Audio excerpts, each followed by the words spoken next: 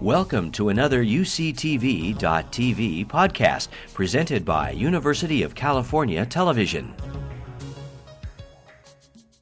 Ian Buruma is the award-winning author and journalist who serves as the Henry R. Luce Professor of Democracy, Human Rights, and Journalism at Bard College.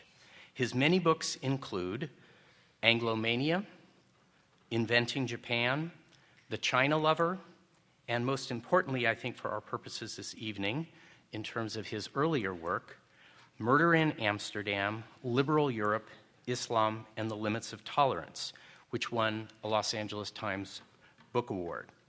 In 2008, he was awarded the International Erasmus Prize for making an especially important contribution to culture, society, and social science in Europe. That same year, he was also voted as one of the top 100 public intellectuals by Foreign Policy Prospect magazine. And then again that year, he received the Shorenstein Journalism Award from Harvard University, which honors a journalist not only distinguished for a body of work, but also for the particular way that he has helped Americans understand the complexities of Asia. Clearly, a very good year. Buruma's latest book, which incidentally you may purchase courtesy of Borders and have signed after the event here on stage, along with some of his earlier titles, is called Taming the Gods, Religion and Democracy on Three Continents. It's an extraordinary tour de force. It deftly explores the relationship between organized religion and public life in three distinct settings: the United States, Europe, and Asia. Very few people have the kind of cosmopolitan outlook and erudition required to do this sort of comparative history. And in his hands, it's done remarkably well. In a debate driven by raucous emotion, observed Britain's Literary Review, Buruma is the quiet voice of reason. If there's a lesson that emerges from his inquiry, it is that there are many ways of integrating religion into society. Tonight, he'll be discussing the Muslim scare in Europe, hysteria or threat. Please join me in welcoming Ian Buruma.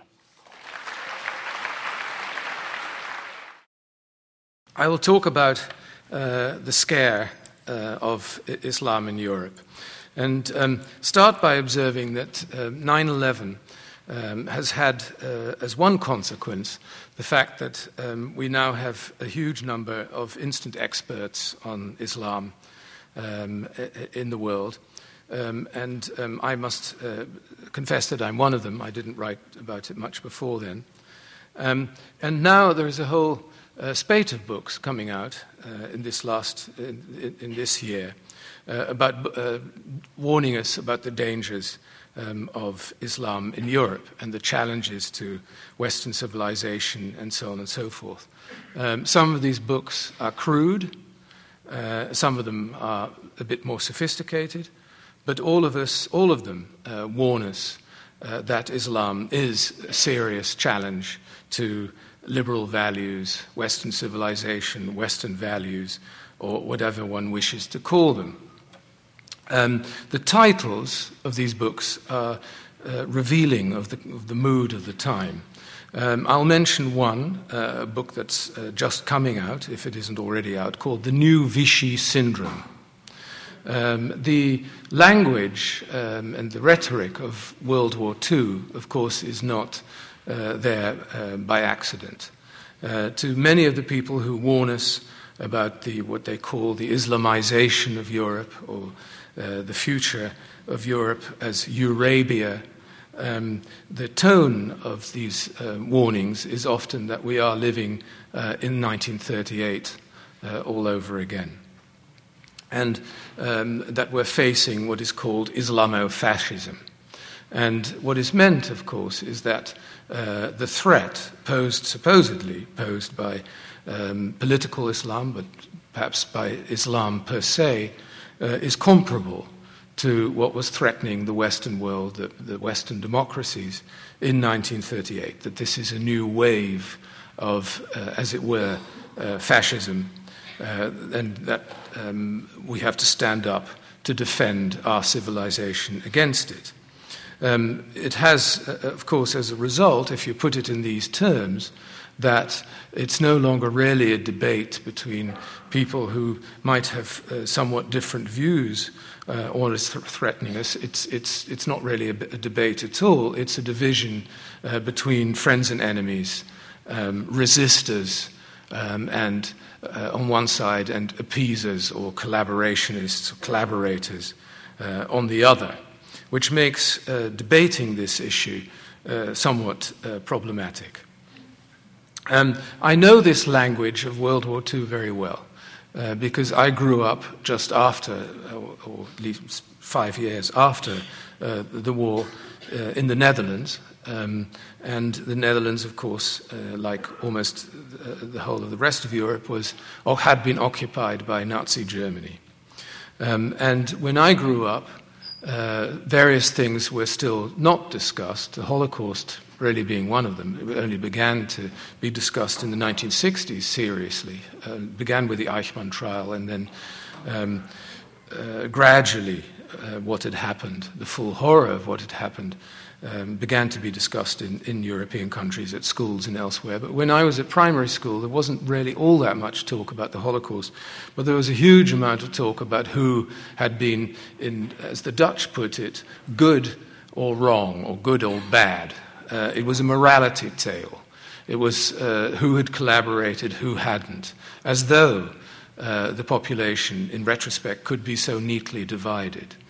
And this had many consequences. One was, for example, one knew exactly where to go shopping.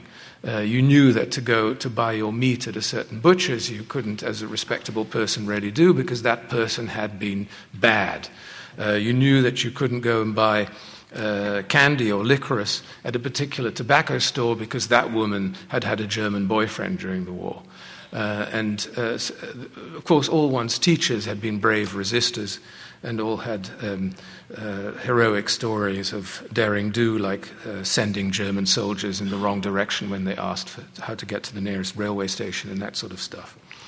But this division into good and bad, collaborators and resistors, was very clear, and of course false, because in these situations, under a brutal occupation, most people are neither good nor bad. Most people try and survive as best they can, and that's generally speaking not to be heroes. The real heroes, or people who actually were active in resistance, normally is less than 10% of the population, and the same goes for active collaborators. Most people are in a grayer area, but that we only really knew later. But the rhetoric is still there. So when the challenges posed by Muslims, by political Islam in Europe, began to be debated and discussed in the press and elsewhere, the kind of morality tale and the language of the morality tale of World War II came right back, as it usually does in a country like Holland when a debate involves questions of ethnicity, minorities, race, and so on. It's a perspective that lends itself to this, which is not always helpful. In fact, often I would say the contrary. It also reminds me a little bit, the tone of the debate, not the subject itself, but the tone of the debate, to arguments that one heard in the 1980s about Japan. Japan imminently taking over the world, Japan sucking up all the wealth of the United States, Japan that had to, the Japan problem that had to be stopped in order to protect our Western civilization against this dangerous nation. And again, I remember personally being present at discussions where the question was who got it and who didn't, who saw the real danger and the real threat of Japan and who didn't. Now, as we know, this is not a subject that's very often discussed anymore.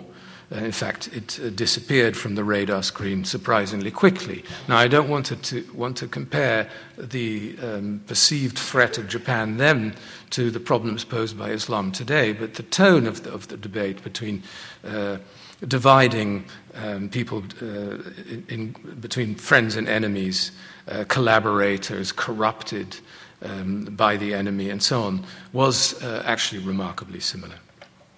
Now, how big is the danger of Islam in Europe? And I'll confine my remarks now to Europe because I've written about it and I know more about that than I know about other aspects of this problem, but in the question and answer session we can still talk about the United States in comparison and perhaps other parts of the world. But how big is the threat really in Europe? Well, one thing is for sure, it's not 1938. However dangerous and potentially violent political Islamic extremism may be in Europe, it's not the same threat that was posed by Nazi Germany, which was, after all, one of the strongest, most modern, most militarized societies in the Western world. There's nothing similar to that, not even Iran, which is in many ways still a very poor and backward country.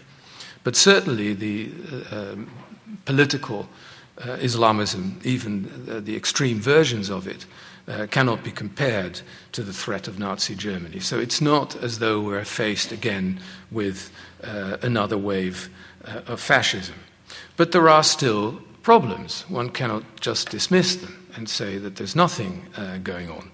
And I would say one can identify at least three different problems. And I think one of the problems with the debate about these issues is that these issues are often conflated as though they're the same problem. And I'll identify three. One is the usual tensions that arise from immigration, especially immigration from poor countries. Old working-class neighborhoods that change very rapidly, which have a high density of new immigrants. In the case of Europe, high unemployment amongst young immigrants or children of immigrants, and consequently relatively high crime figures as well. That is one issue. The other issue is the fact that you have many people who arrive, in the case of Europe, not as immigrants as they would be in the United States, but as guest workers, more akin to the Mexicans in this country, who come from small villages in Morocco and Turkey largely, and have views, for example, on the relations between men and women or on homosexuality, which are not in line with the conventional views of modern liberal Europe. That's the second problem. That creates tensions. Third problem is the potential and indeed real violence that comes from a revolutionary, extremist political movement inside the Islamic world. I think we should take these one by one. Street violence, the relatively high crime figures, are real. It is a social problem. But of course they have very little to do, in fact nothing to do, with religion or the challenges posed by political Islam. They're a social, economic problem, and the solution, to the extent that there are solutions, or easy solutions, which of course there never are, but the solution to these problems are again social and economic and political. It means everything has to be done to make it easier for immigrants and the children of immigrants to find jobs, to be integrated into the economies of Western Europe. People have to be integrated as equal citizens, and so on. So this is not a religious problem. The problem of let us call them illiberal attitudes that you find amongst people who come from village cultures in North Africa and the Middle East is a somewhat different one. And there, I think, you cannot really generalize too much. I think you have to look at this case by case. For example, how much of a threat is it to our liberties that some parents would insist that their daughters should not take part in mixed bathing in swimming pools, or the question of the headscarves. Should young women be allowed to wear headscarves in public places, which in France they're not? Then there's the issue of whether burqas, that is covering the face as well as the body, should be banned or not, which is now an issue not only in France but in Belgium and other places as well. Then there are the issues of hostility towards gay men as well.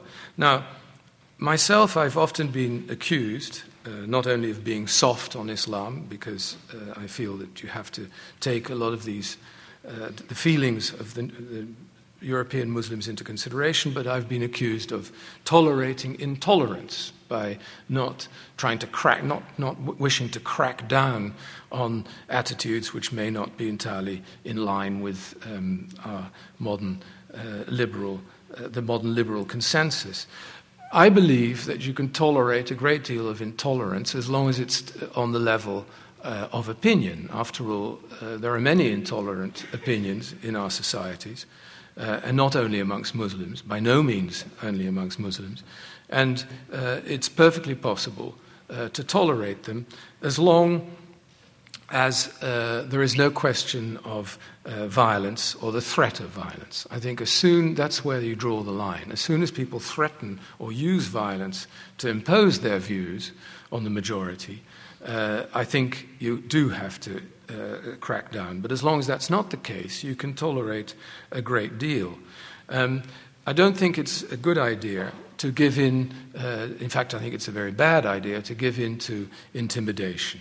And again, this is not just a question of Muslims. I would use as one example a play written by a young woman in Britain from the Sikh community. And the play was set in a Sikh temple, and it was about a rape case. And before the play was put on, or soi-disant leaders of the Sikh community protested and said this was a gross insult to the Sikhs of Britain, and violence was threatened if this play was put on. As a result, the police, this was in a town in the Midlands, said they could not guarantee the safety of the actors in the public, and the play was shelved. I think this was a mistake. I think if you go down that route, there really is damage done to the cause of free speech. I would say the same thing, but this question came up during lunch today. I think I would say the same thing about the threats made to the producers of South Park. I don't think you should allow people to dictate the content of a television show by threatening violence. People are absolutely entitled to voice their displeasure with the content of such a show, and even protest, but not by issuing violent threats. As soon as you give in to that, you have done damage. Again, I would say the same about the decision of Yale University Press not to print the notorious Danish cartoons in a book that was actually about the Danish cartoons. I mean, if you're going to publish a book about this subject, you might as well show the readers what it's about, and not to publish them simply because people threaten to use violence in case you do, I think is a serious mistake. Now, the third problem, that of revolutionary violence, is perhaps the most serious. The kind of violence perpetrated by Al-Qaeda, the sort of thing narrowly avoided in Times Square in New York a week ago. And here I would say there are differences between revolutionary violence, the revolutionary cause, in the Middle East and in Europe. But because of the world we live in, because of instant communication, everything that is local very quickly becomes global. And so what happens in the context of the Middle East for reasons that have everything to do with the politics there very quickly affect behavior in Europe, which have very little to do, and in fact affect people who have absolutely nothing to do with the politics of the Middle East. But there is a kind of cross-fertilization, if you wish to call it that.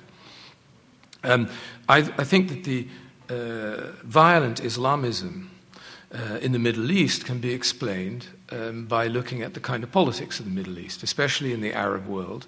Most Arab countries are not governed by Islamic governments. In fact, Iran is an exception. Most of them are secular police states. And the obvious form of rebellion against a secular police state ruled by a corrupt elite, and that is seen in the eyes of most of the citizens who are oppressed by this elite as people who are corrupted by the West,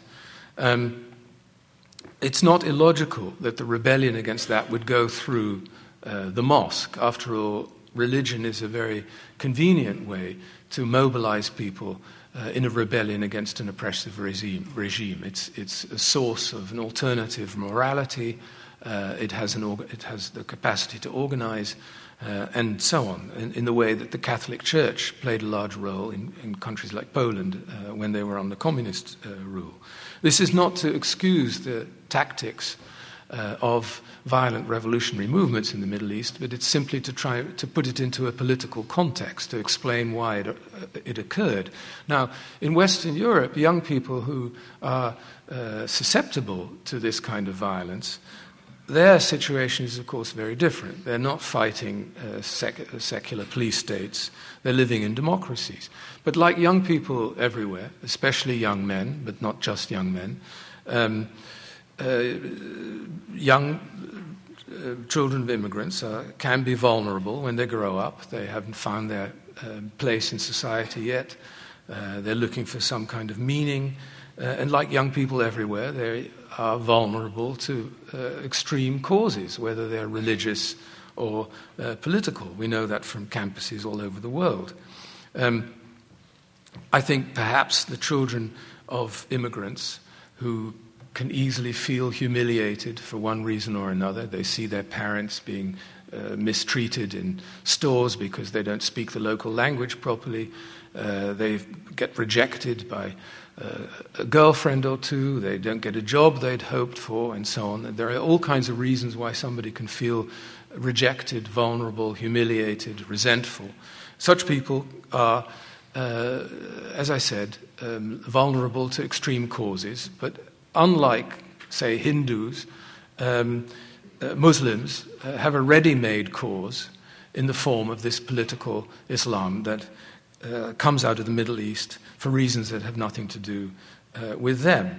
But I think to understand the psychology, the mentality of such people, and they are a minority, of course, but a minority can still do a lot of damage. To understand the mentality of such people, it doesn't really help to become a student of the Quran, as some people suggest. It's much more fruitful, I think, to read Joseph Conrad's novels about the anarchists in the early 20th century, the young man who feels that the whole world is against him and therefore needs to wreak revenge on that world by walking around London anonymously with a bomb in his pocket.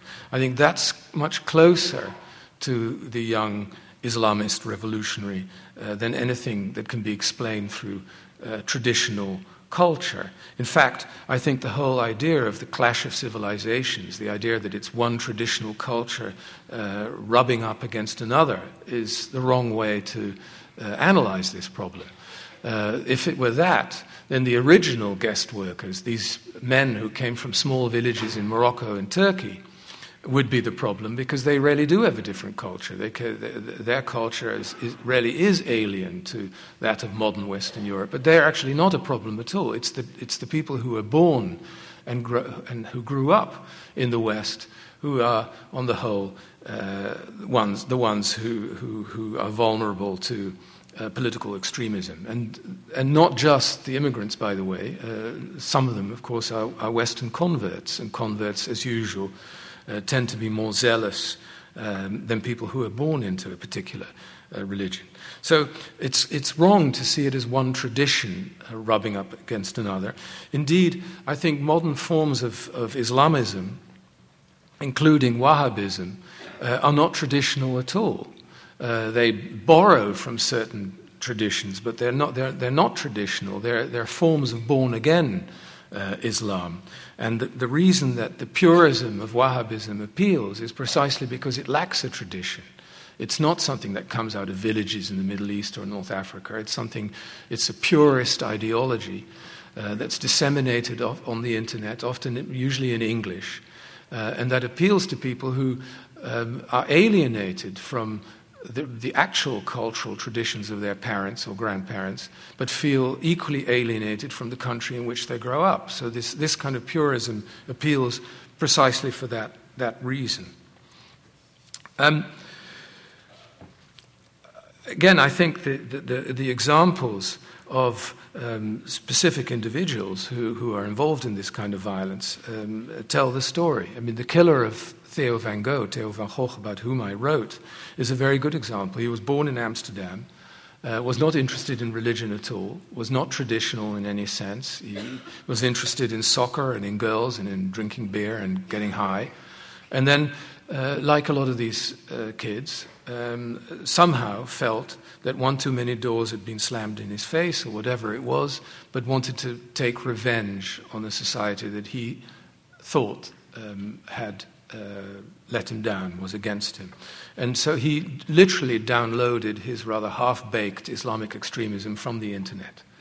The man who put bombs in the London subway, same thing. Mohammed Siddiqui, known as Sid to his friends at a very British school, played cricket, was not religious, picked it up later through Wahhabism, joined this movement, felt empowered, and came at it that way, not through any kind of traditional way.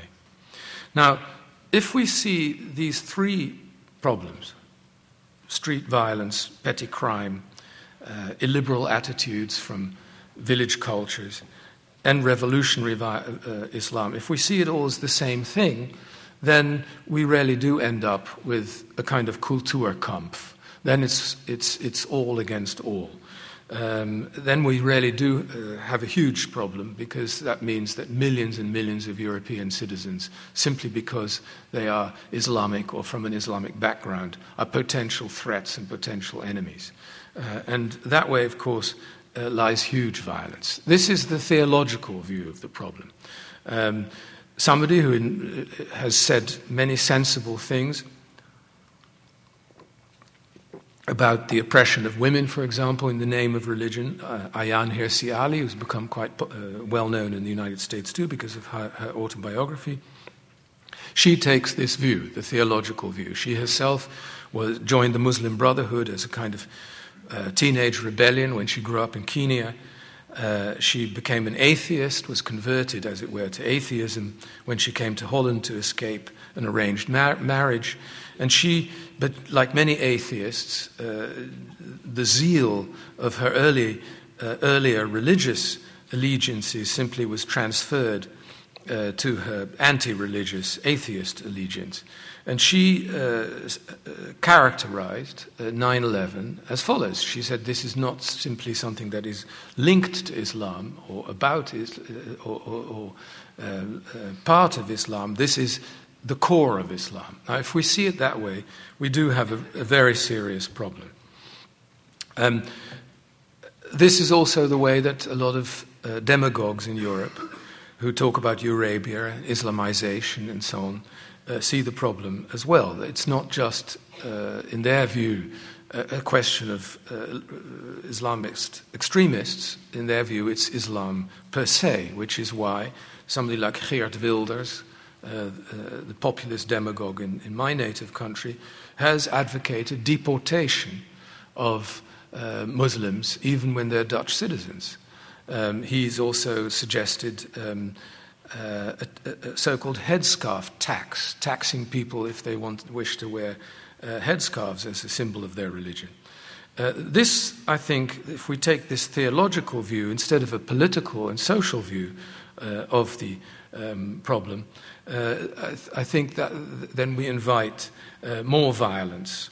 And perhaps worst of all, we cannot really isolate the really violent revolutionary element, because in order to isolate it, you need the non-violent Muslim citizens of European democracies on the side of those democracies. If you push them into a corner, if you push them into a defensive by saying the problem is Islam per se, you create wider sympathies, even amongst those who are themselves not revolutionaries, for the revolutionary element, and make it much harder to solve the problem. Now, I also think that the panic about Islamism, the spectre of Eurabia, is a symptom of a much wider and deeper problem in Europe, but not only in Europe.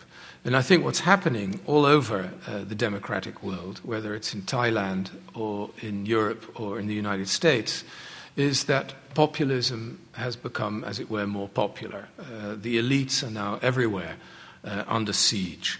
Everywhere there are now more and more people who talk about wanting to get, as it were, their country back from the elites who have supposedly taken it away from them. The language is different. The issues are not always the same, depending on the histories of various places. But the underlying attitudes, I think, are similar. There are great similarities between the Tea Party, many of the Tea Party people, to the followers of somebody like Geert Wilders in the Netherlands. And I think the reason for this is not, in the first place, a perceived threat of Islam. The reasons are several. I think there are general anxieties everywhere about the consequences of globalization, about the financial crises, about a sense, this is especially true in Europe, partly because since World War II, Europeans have been consistently told by the elites that national identity is something of the past, we should all be Europeans now, and so on. And the fact that globalization is perceived to have, not entirely without reason, have created new classes, global classes of haves and have-nots, some people who benefit from globalization, others who are left behind. This has caused all kinds of fears and anxieties, which are blamed on the elites. And because the elite in Europe, the sort of left of center, the liberal elite, who've been more or less in power in most countries for most of the post-war period, they're blamed now for such things as multiculturalism, which is seen as a great failure, and which is somehow seen as something that has undermined not only Western values or Western civilization, but our own national identities. We don't know who we are anymore, we don't know what to believe anymore, we don't really have anything to believe anymore. And in this vacuum, these Muslims who still believe in something, fervently even, will come and take us over. That's the fear. Now, what are the Western values that people are so afraid of losing, that are supposedly under threat? Now, here it becomes very murky. Some people, Geert Wilders being one of them, talk about Judeo-Christian civilization, as though the Jews and the Christians were always such brothers in arms in the building of our great civilization. Not that many people talk about that. It's certainly not in Europe, because Europe has become too secularized. I think that the people who now talk about Enlightenment values as a kind of badge of European identity or Western identity 40 years ago probably would have still been talking about Christendom. But now to talk about Christendom, unless you're the Pope or people who still believe in the Pope, a dwindling number of people in Europe, doesn't really make a huge amount of sense anymore. So now it's suddenly become Enlightenment values. But people are not entirely clear what they mean by Enlightenment values either. Sometimes they think of Voltaire and free speech and so on, they very rarely think of, say, the Marquis de Sade, who was just as much a product of the Enlightenment as Voltaire was. But they talk loosely about the Enlightenment. Now, the odd thing, the paradoxical thing, is that the same people who talk about protecting Enlightenment values against the intolerant Muslims actually often use the same kind of jargon and language of the very people who were enemies of Enlightenment values in the Enlightenment in the earlier parts of the 20th century. They, even as they warn us that we're living in 1938 again, they use the language of the people, the nationalists, the anti-liberal nationalists and so on, of the interwar period, who in many ways are much more responsible for National Socialism and fascism as intellectual forebears than the liberals were. And by this I mean the kind of people who in the 1910s and 1920s talked about liberals as people who undermined European values, people who only believed in bourgeois comforts. Heidegger was one of these people, and he coined the wonderful term comfortismus, comfortism, the sort of the lazy, nihilist bourgeois liberal who only thought of his creature comforts, who had no higher ideals for which to battle and sacrifice and so on, who had no stomach for war, who was anti-heroic. And I think that the language, it's very marked if you look at it closely. The language of those who talk about Eurabia and Islamization and so on tends to be language in the heroic mode.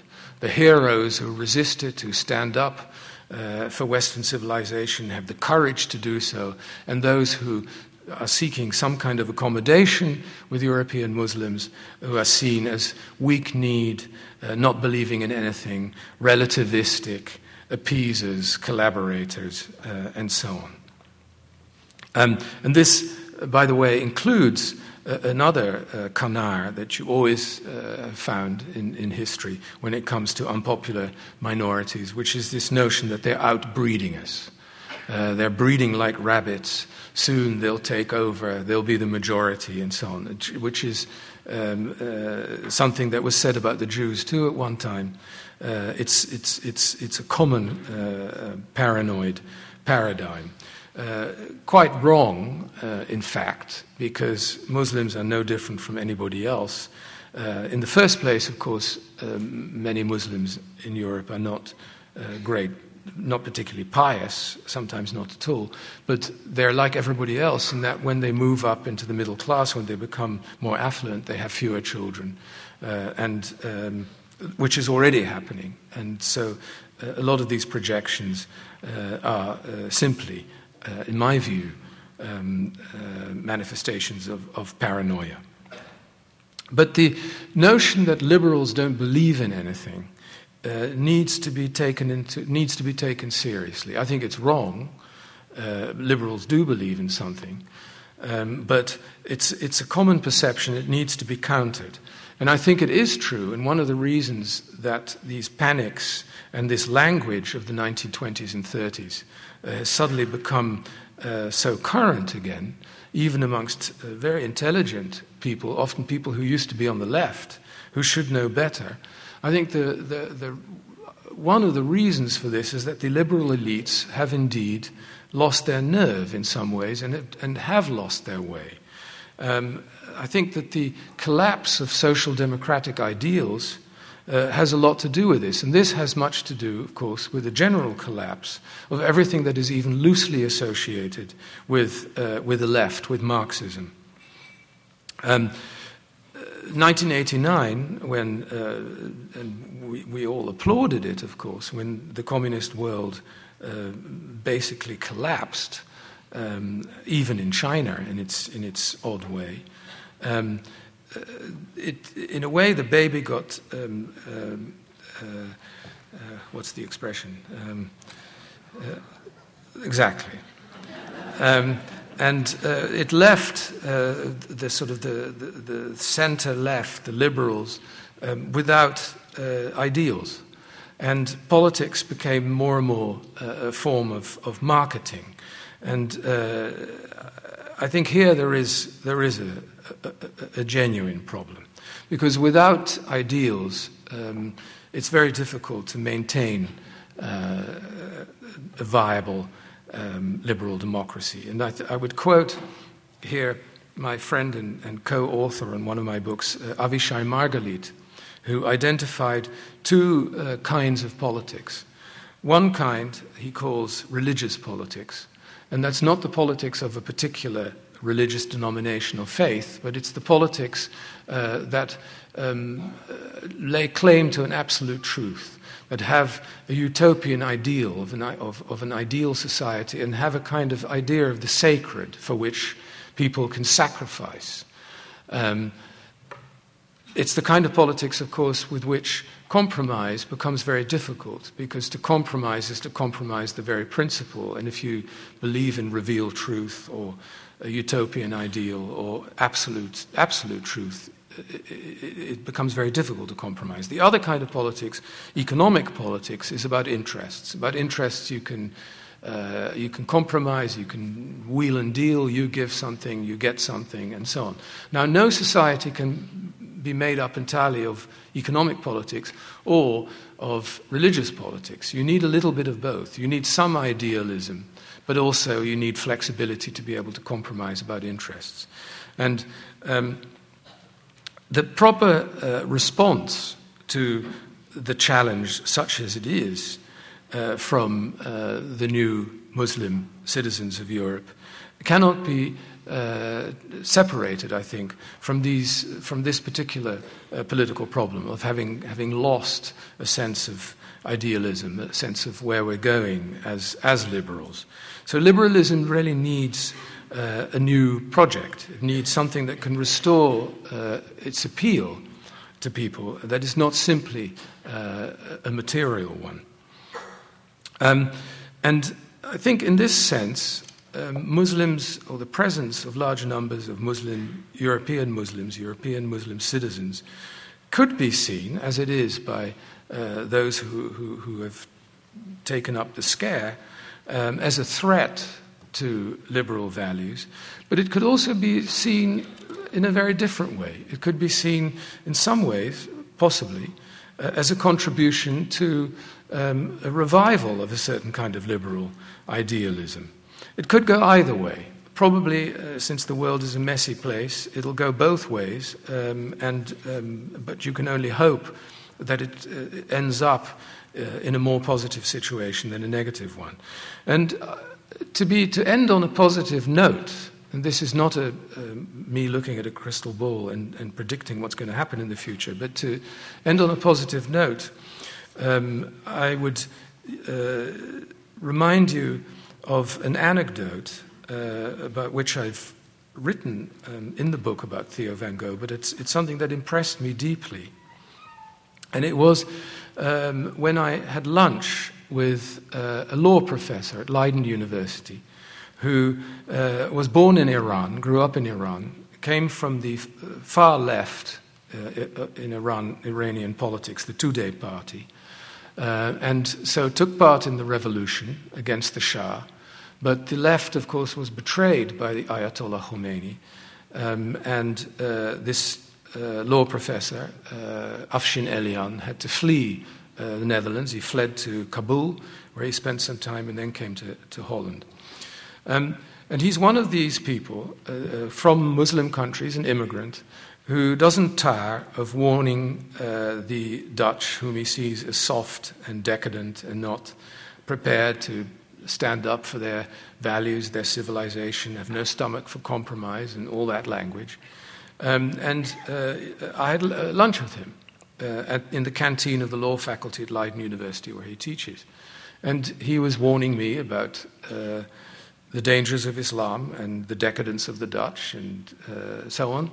And as he was talking, I was looking around me, and I saw that more than half of the students, the law students, having their lunch in the canteen, were young women, and not only young women, but young women in headscarves.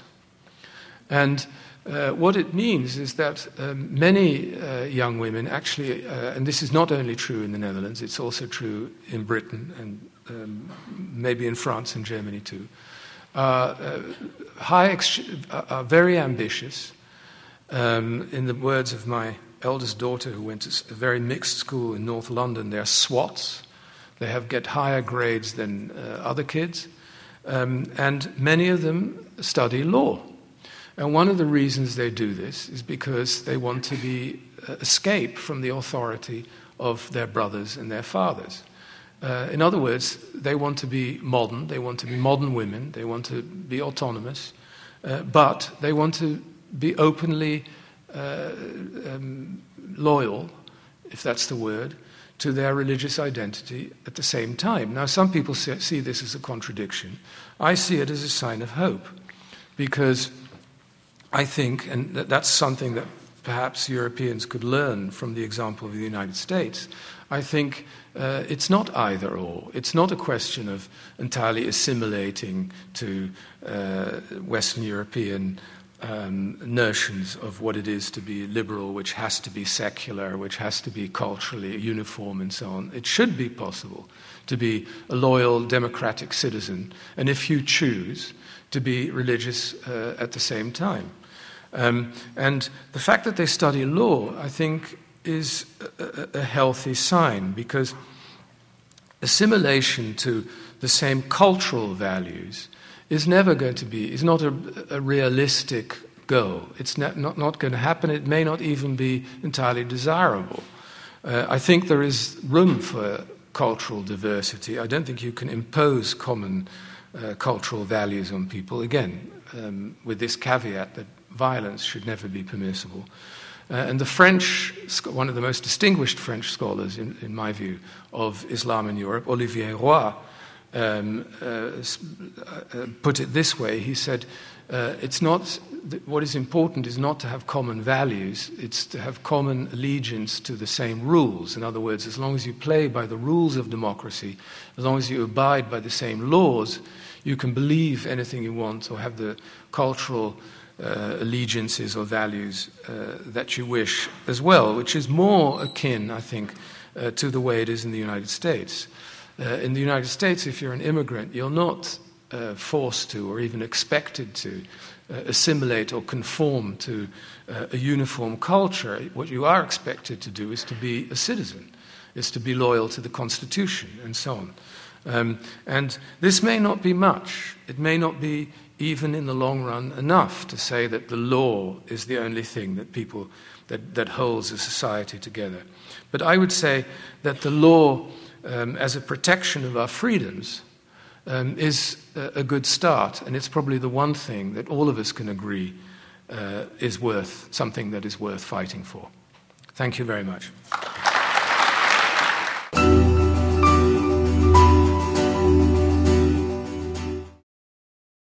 Could you give a few examples of something to believe in from a secular, liberal perspective? In the United States, we've got things like to strive for, like universal health care and scaling back the American empire and cutting back on the military, things like that. That's a big fight that's going on here for progressives. But Europe seems to be already there. And what can secular liberal Europeans believe in and progress towards? Yeah, well, that's, of course, the million-dollar question. I mean, what gave the liberals in the American sense, not in the classical European sense, which is really more laissez-faire economics and so on, but in the American sense, meaning sort of left of center, social democrats, what gave them their impetus since the 19th century was, of course, rooted in Marxism. And since that has been completely discredited, something will have to take its place. I think the person who comes up with that something is going to be a very famous, if not very rich man. I wish I could be that man. I can't give you a very easy and clear answer to this. I think protecting the social democratic achievements of Europe is already going to be hard enough, and not only hard, but in some ways conflicting with the other thing that's equally desirable, which is fast integration of immigrants. And this is where I'd remind you of Isaiah Berlin's famous dictum that not all good values are compatible. One of something that many people have often believed is that as long as a value is good, it'll be compatible with all the other good values. That's not the case. They can conflict. In this case, having a safety net for a wide safety net, a much wider and deeper safety net than is true in the United States economically, protecting jobs, giving people security and so on, is in itself a good thing. But it's not designed to integrate large numbers of immigrants quickly into the workplace. It makes it harder because of protection and so on. Governments are much more geared to, in a way, to hand out welfare, to treat immigrants as needy cases, than they are to opening up the workplace to as many people as possible, even at a low level. It's much harder to get into the workplace. And that works against the interests, in many ways, of immigrants. So this doesn't really answer your question, but it's simply to illustrate how complicated this problem is.